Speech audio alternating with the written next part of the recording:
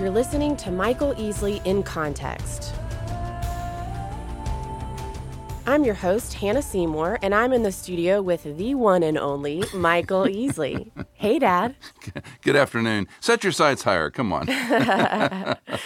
So, Dad, as long as I can remember, you have always been very particular about which... Moi? Moi? Particular on maybe a few more things than this. Very particular about which translation of the Bible you like to use when you're studying. Well, I started out with the New American Standard many, many years ago and kind of stuck with it for a long time. And the more I studied it, you become romantically attached. You like a particular version. And the more you study, the more you read. And so probably since I was about 16 years old, I was reading the New American Standard. Wow, for that long. Yeah. Did you ever try a different translation? Oh, yeah. Being raised Catholic, of course, we had the New American Bible, which has different books in it. And I used that as a child and through junior high school. And then later on, of course, the NIV came out. And we all rushed to the New International Version. And while it was easier to read, it seemed a little bit oversimplified to me. And there were also some inconsistencies in the way they translated things. So I read the NIV and studied it for a while, but I found myself going back to the New American Standard. And later on, of course, when other Bibles came out, like the ESV and the Holman Christian Standard, I actually taught out of the ESV for over a year, and the same with the Holman Christian Standard, because I did appreciate both those translations, but there were things in them that I had trouble with. And so that took me back to the New American Standard. What are you talking about when you're saying there are things you had trouble with? Well, for one thing, I'm a stickler on what they call the divine pronoun. He, you, him. When it refers to God or Jesus, I like to see that capital letter. And most translations have eliminated that now. And it's not a big deal. It's not like I think it's sacrilegious. But if a person's reading a narrative, or even more so in the Psalms, if it's not capitalized, you or he or him, I'm not always sure who the author is referring to. Sure. So especially in some wisdom literature, it's very complex even for a person that reads the Bible a lot. So when you drop that divine capitalization in the pronouns, that's disappointing to me. Another one, it's a big stickler for me, is the word chesed in the Old Testament is rendered loving kindness every time in the New American Standard. The NIV does a number of synonyms. They'll use love, mercy, kindness. ESV is consistent with steadfast love. But to me, it's such an important term. I would say in some ways it's the most important term in the Old Testament. So when I'm reading the New American Standard Bible, I always know when chesed pops up because I see that cumbersome English word, loving kindness. Got it. Thirdly, what we call suppletions or additions in the English Bible. If you take all these Bibles side by side, and you lay them out and look at a passage, if the word is in italics in the New American Standard, that's a word the translators have put there to tell you it's not in the original text. If you read any other Bible, they don't do that. So you're reading along a passage, and it might have some words in there that aren't from the original. That's what I call an interpretive rendering, meaning the translation committees on the NIV, ESV, whomever, have added those words to help the English reader. That's not wrong or terrible, but it can be just enough misleading, in my opinion, that I want to go back to how can an English reader know that he or she is reading the closest rendering of the Hebrew and Greek translations in their English text. Got it. So is it normal for a church to say, this is the translation of the Bible that we're going to be using? We recommend that you buy that Bible. We're only preaching from this. Is it normal for a church to declare a certain version the version? Well, I think that has happened. I think certain churches have pew Bibles still, and of course that standardizes. And remember too, before people were super literate, before the Bible was versified, you turned to a page. Right. You didn't turn to 2 Kings chapter 4, verse 12. You turned to page 396. You love hearing those pages turn Right, when you preach. right. Mm-hmm. But I think what happens in most churches, the pastor or the primary teaching individual has a preference. And so there's a bell curve in the audience, in the congregation, that's going to say, well, I want to follow the preacher as best I can. There's also among that continuum people that I'm always going to use the King James. I don't care what the pastor uses. I love the ESV. I'm going to stick with the ESV. And that doesn't bother me. It doesn't make me upset. At our church, all the pastors teach from the same translation, so there's a consistency from the pulpit. Now, we know in the pew, people are carrying their favorite Bible, not always what we teach from. Mm-hmm. So thinking about all of these different translations, you and I wanted to talk to an expert to really unfold the story of how did we get our English Bible. So tell us about your guest today. Well, there are lots of experts you could go to, but I don't know anyone quite as qualified as Dr. Edwin Bloom. And Dr. Bloom has 2 doctorates.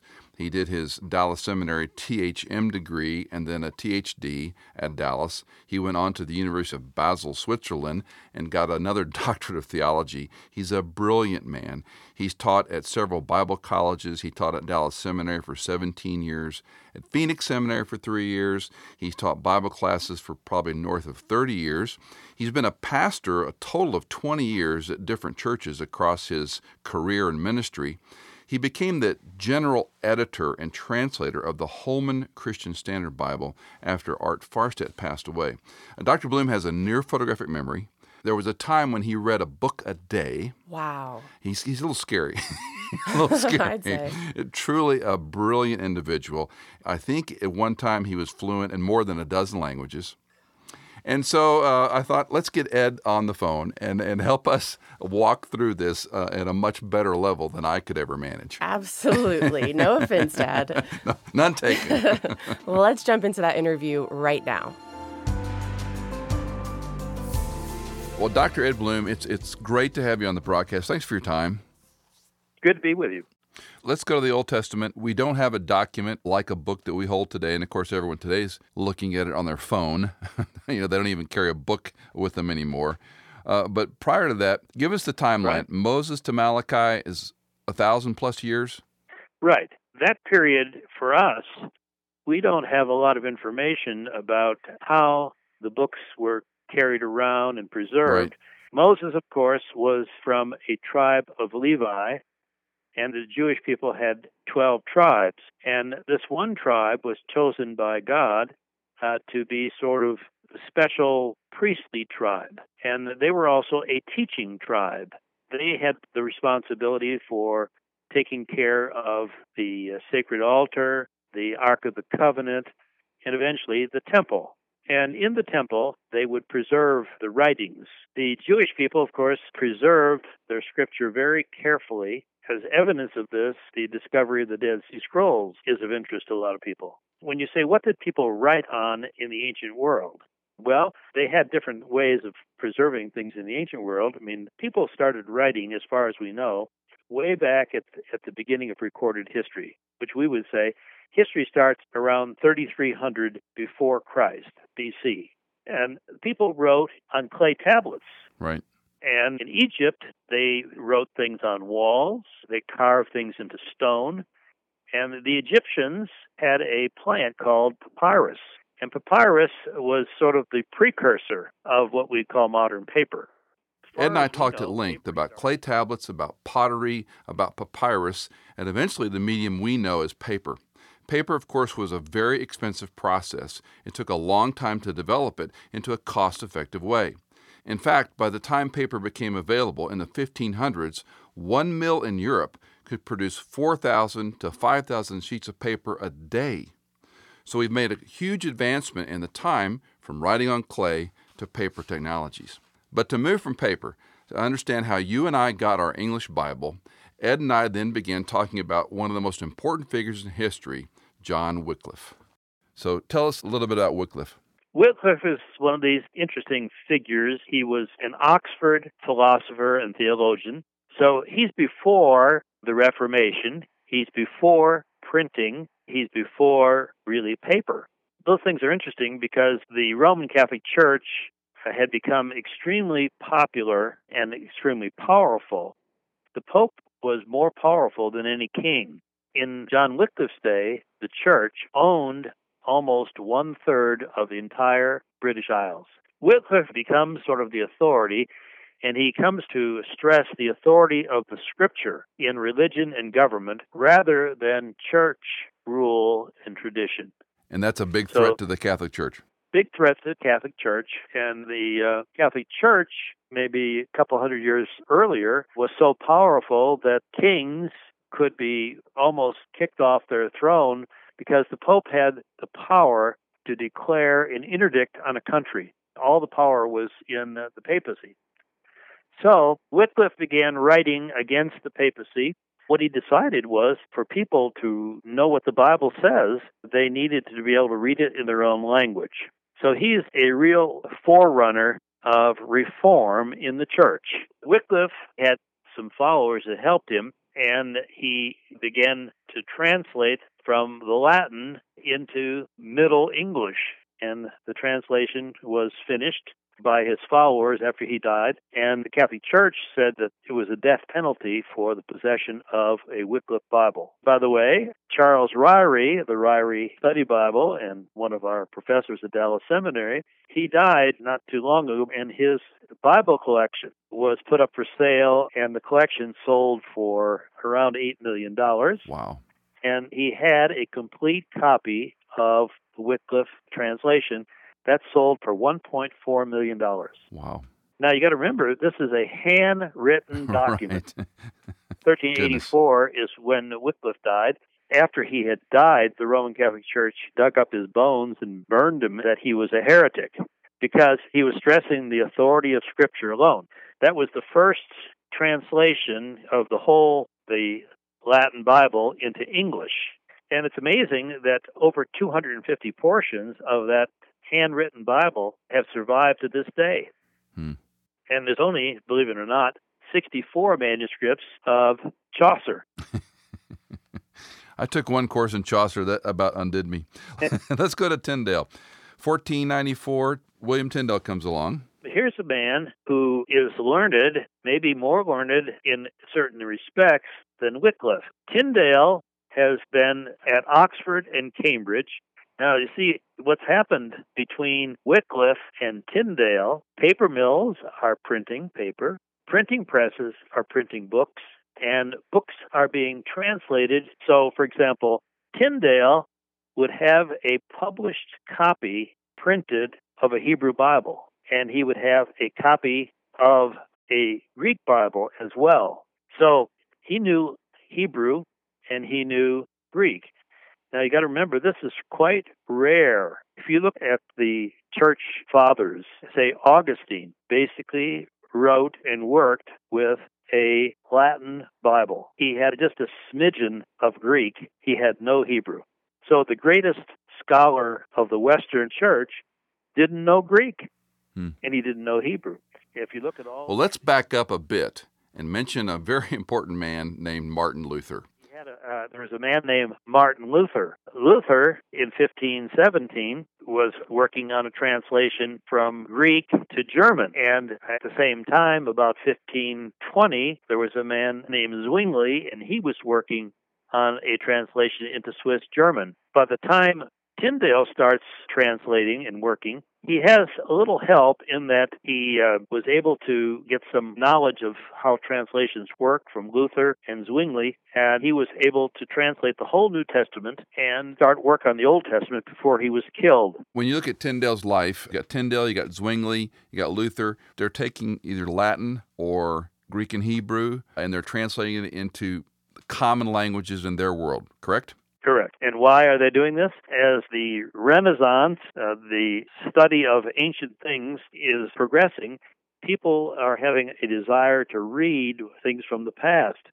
They don't know Latin, but they do know their own language, and they'd like to have something in their own language. So, for example... Well, what the modern reader forgets is that Wycliffe and Tyndale were not only doing what was considered illegal, it ended up in Tyndale's dramatic demise. Betrayed him, and he was arrested, imprisoned, strangled, and burned at the stake. And as he was dying, he cries out, "Lord, open the King of England's eyes." And, of course, at that time, Henry VIII had just broken with the Pope and declared himself the head of the English Church. He, at first, was not interested in having the Bible transmitted, but eventually he listened to his staff. He allowed the Bible to be printed. In those days, the following kings decided that people needed to read the Bible. And so they had Bibles printed, and every parish priest was to have a Bible, and they chained these Bibles to a piece of the altar or to a place where it could be read. And people would come in, and believe it or not, there would be a number of people who would just sit there and listen, and somebody would read the Bible out loud, because Bibles at that point were too expensive for the average individual to own. But each church now could have a Bible, and the king was permitting it. So Think about walking into a church and seeing this big book chained to a pulpit. The Bible's availability was still far from reach from the average person. Many iterations come along before we have what we call the King James Bible. In the 1500s, we have the Coverdale Bible, Matthew's Bible, the Great Bible is printed, Taverner's Bible is printed, and then the most popular Bible of the time is the Geneva Bible. It is the first English Bible that has verses and is printed in Roman type. While the Geneva Bible is the most popular Bible, for many years, the king hated it. That is, King James, because it made comments about some kings who were evil and wicked. Now, believing he had the divine right of being a king, that he was king over the church, he wanted a Bible that did not have those notes. So he authorizes the printing, or actually a translation, of the revision of earlier Bibles. And this becomes known as the King James Bible. King James Bible. So the King James Bible, we should probably make clear to people, is not the first English translation. Obviously, we've been talking about there was a Tyndale. Before Tyndale, there was the Wycliffe. So if you go Wycliffe to Tyndale, to Coverdale, to Matthew, to the Great Bible, to Taverner, to Geneva, and the Bishop's Bible, you have 10 translations or reiterations of the English translation that were the background of the King James Bible. So the King James Bible was not, technically speaking, a totally fresh translation. Tyndale makes up about 75% of the wording. So the King James Bible then was printed, and it became popular because it was a very good summary of all the previous translations. It had all the advantages of the Geneva Bible, and it was published with the king's permission, and it became extremely popular. Now, here's another thing that people don't know about the King James Bible. The King James Bible was copyrighted. In other words, there's a crown copyright. So when the people came to America and set up printing presses in the United States, you could not print a King James Bible in America until the Revolutionary War. And after the Revolutionary War, then nobody paid any attention to the king's copyright. They went ahead and printed King James Bibles. Now, so let's come forward then. King James becomes the primary English document. Now, this begins to take on a life of its own, and many other English translations come, and let's fast forward through some of those key English translations to where we are today. Okay, let's just say people became a little bit more dissatisfied with the King James when 1870, the Church of England decides to do a revision of the King James because many of the documents that supported the King James were not the most accurate documents, and also the King James Version, the language was changing. So English was changing. So a group of scholars got together in 1870, and they worked on it, and they also invited an American committee to work on it, and it was published in the 1870s. The Americans were not real happy with it, but they had signed an agreement not to publish anything separate until 1901. And so in 1901, the Americans published the American Standard Version. But the King James is still... Now, even though we have this accumulation of English Bibles being translated, this is the first American Standard Version, meaning the first Bible that is actually printed in America. But the King James is still the most popular. And the King James Bible became the most popular as far as sales until the New International Version. And that was the first translation that has eclipsed the sale annually of King James Bibles. So in today's... When I was in seminary, we were taught two distinct ways of Bible translation: form equivalency versus dynamic equivalency. Form equivalency tries to be word for word literal. Dynamic equivalency is more of a concept. It's still literal, but we're trying to use language that bridges time and usage. Now, technically, form equivalency is a theory because you can't translate word for word in any language. For example, it takes thousands of more words to translate something into English than the language it comes from. So what we're trying to differentiate here is, do we take the concept and make it understandable to the masses, or do we err on a side of a literal or more wooden translation? Now, for simplicity, let me just say a form equivalency Bible would be a King James Version or a New American Standard. They would lean more to being form equivalent. A dynamic equivalency Bible would be like the NIV. Now, Dr. Bloom and I talked at length about this, deep into the weeds, but this led into a discussion about how we got what became the Living Bible and today what is known as the New Living Translation. I mean, an interesting analysis of that is the Living Bible. There was a man who worked for a publishing company, Moody, and he had a bunch of kids. And the popular Bible that was considered the most accurate was the American Standard Version in his day. And his kids at the daily devotions couldn't understand what he was talking about. So as he traveled each day on the elevated, he paraphrased the literal translation, the American Standard Version, into what he would say is normal English. And it became the Living Bible. And he would read it to his children. And people thought, hey, that's a great idea. And somebody sent a copy of this first paraphrase to Billy Graham. Billy Graham held it up at one of his meetings and says, this is one of the best things since sliced bread. But nobody wanted to publish it. And so he published it himself, and eventually it became Tyndale Publishing House. But it was criticized for not being a real translation, but a paraphrase. And so he got some scholars, and they said, try to keep it as close as you can to the Living Bible, which had sold 40 million copies. And they came up with the New Living Translation in 1996. So, as Dr. Bloom and I talked about this, we have to keep in mind, we have so many English translations of the Bible. It's almost ridiculous. From the American Standard to the New Living Translation, King James, the New King James, RSV, ESV, the American Standard, the New American Standard, on and on it goes, right? Well, think about other countries and other language groups. For example, if you go into Nigeria, there are 2 Nigerian translations. If you go to China, there's 1 Chinese Bible. Of course, that's a state religion, so it's controlled by the state. So let's just say globally, if you think of a primary English reader, that's somewhere north of 3% of the global population. Not that many people around the globe cannot read English, but their primary language being English. And we have more iterations of an English Bible than any country in their own given language. So keeping in mind, we're overflowing with English renderings that we have such an affection to a particular version or iteration. So Dr. Bloom and I began to chat about what is it about this particular rendering. If you like the King James, ESV, NASB, NIV, why is there such a romance or a connection to that particular English Bible? Great. It illustrates my big question is, why are we so obsessed? You know, I prefer a translation. I've preached out of many different English texts over the years.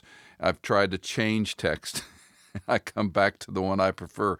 What is it about us that we have this proclivity to say only the King James, only the NIV, only the ESV, only the Holman Christian Standard or the Christian Standard Bible now? Well, I think there's a number of factors. People are traditionalists. They get used to something. I wear Levi's almost every day. But there are some people who never wear Levi's. They wear khakis every day. Are you a khaki wearer? I'm a Wrangler wearer, sorry. But Wranglers are made out of denim, right? Wranglers are for real men. Right. Made out of denim. Actually, I have a pair of Wranglers on right now. Good for you. Yeah. I feel better. But, I mean, we have another thing in America. We are a very competitive society, and we are a very, I guess the essence of capitalism is making money. If you want to use a printed Bible that's in copyright, you pay a 7% royalty to that copyright owner. If the person wants to use the New American Standard, he has to pay a 13% royalty. Zondervan right now is the dominant publisher, and that's controlled by Harper and Row, which controls the Wall Street Journal as well. So there's a lot of political things that go on. One of the reasons why the Holman was done was because Zondervan was regendering the Standard Bible. That became a political issue. So we are living in changing days. The West is becoming more secular, more anti-Christian, and many other countries, like, say, China, people are giving their lives. Pastors are being thrown into prison, and the Word of God is something that people have given their lives for. I'm sure they're doing that in many countries to sell Bibles, to possess Bibles, to print Bibles. We don't realize how difficult it is in certain parts of the world. You know, as you listen to Ed and I have this conversation, I hope you're challenged and reminded afresh of the privilege you have to open that Bible you have in your hand or on your technology. It's a remarkable story, and one that, frankly, most Christians have no concept of how we got this thing called the English Bible. Dr. Bloom has written, from Wycliffe in 1384 to 1611, many scholars labored to produce this classic. A number gave their lives so that the average English reader would be able to own and read God's Word and His message in their language. It is so humbling and kind of overwhelming to think about really, truly what it took to have the English Bible that I have the privilege of reading from. I mean, I own multiple copies in my own house, and I forget a lot that is not the case for most of the world around us. You know, if we were to go back to the Holocaust and how some of the prisoners had little shards and pieces of paper that they would copy, write down phrases of verses that they had memorized as a child, and that was all they had. Wow. You know, and here we are with how many Bibles on the shelves and how many we pick up any one of our devices and we have every translation at our disposal. The frightening part to me, though, is that we don't read it. Yeah. It's not accessibility. It's not lack of options, right. color, shape, sizes. Right. Do you want a hand-sized one you can journal in? A Duck Dynasty one. There you go. I mean, it goes on ad nauseum. But do we read it? Yeah. Do people actually get up in the morning, open the book, and read it? I'm convinced the Christian life is grounded on a three-legged stool: God's Word, God's Spirit, and God's people. If you and I aren't exposed to God's Word on a regular, ongoing basis, we don't know what we don't know. We forget everything. We need God's Spirit then to empower us, to control us, to help us retain and apply what we've learned. And I need God's people to shape me, to round off the rough edges, to love me, to encourage me, to walk with me. God's Word, God's Spirit, God's people. For our friends who are listening, if you're going to share this podcast, the primary hope and prayer I have is that people will get their nose in the book. And it is the living Word of God. And when you read stories of these people that died to put it in plain language for you and me, it should motivate us to want to open this living Word that changes lives forever. If you want to learn more about how we got our English Bible, Dr. Bloom suggested a book by F.F. Bruce, History of the Bible in English. If you go to our website, we'll have a direct link for you there, michaelincontext.com. Thanks for listening.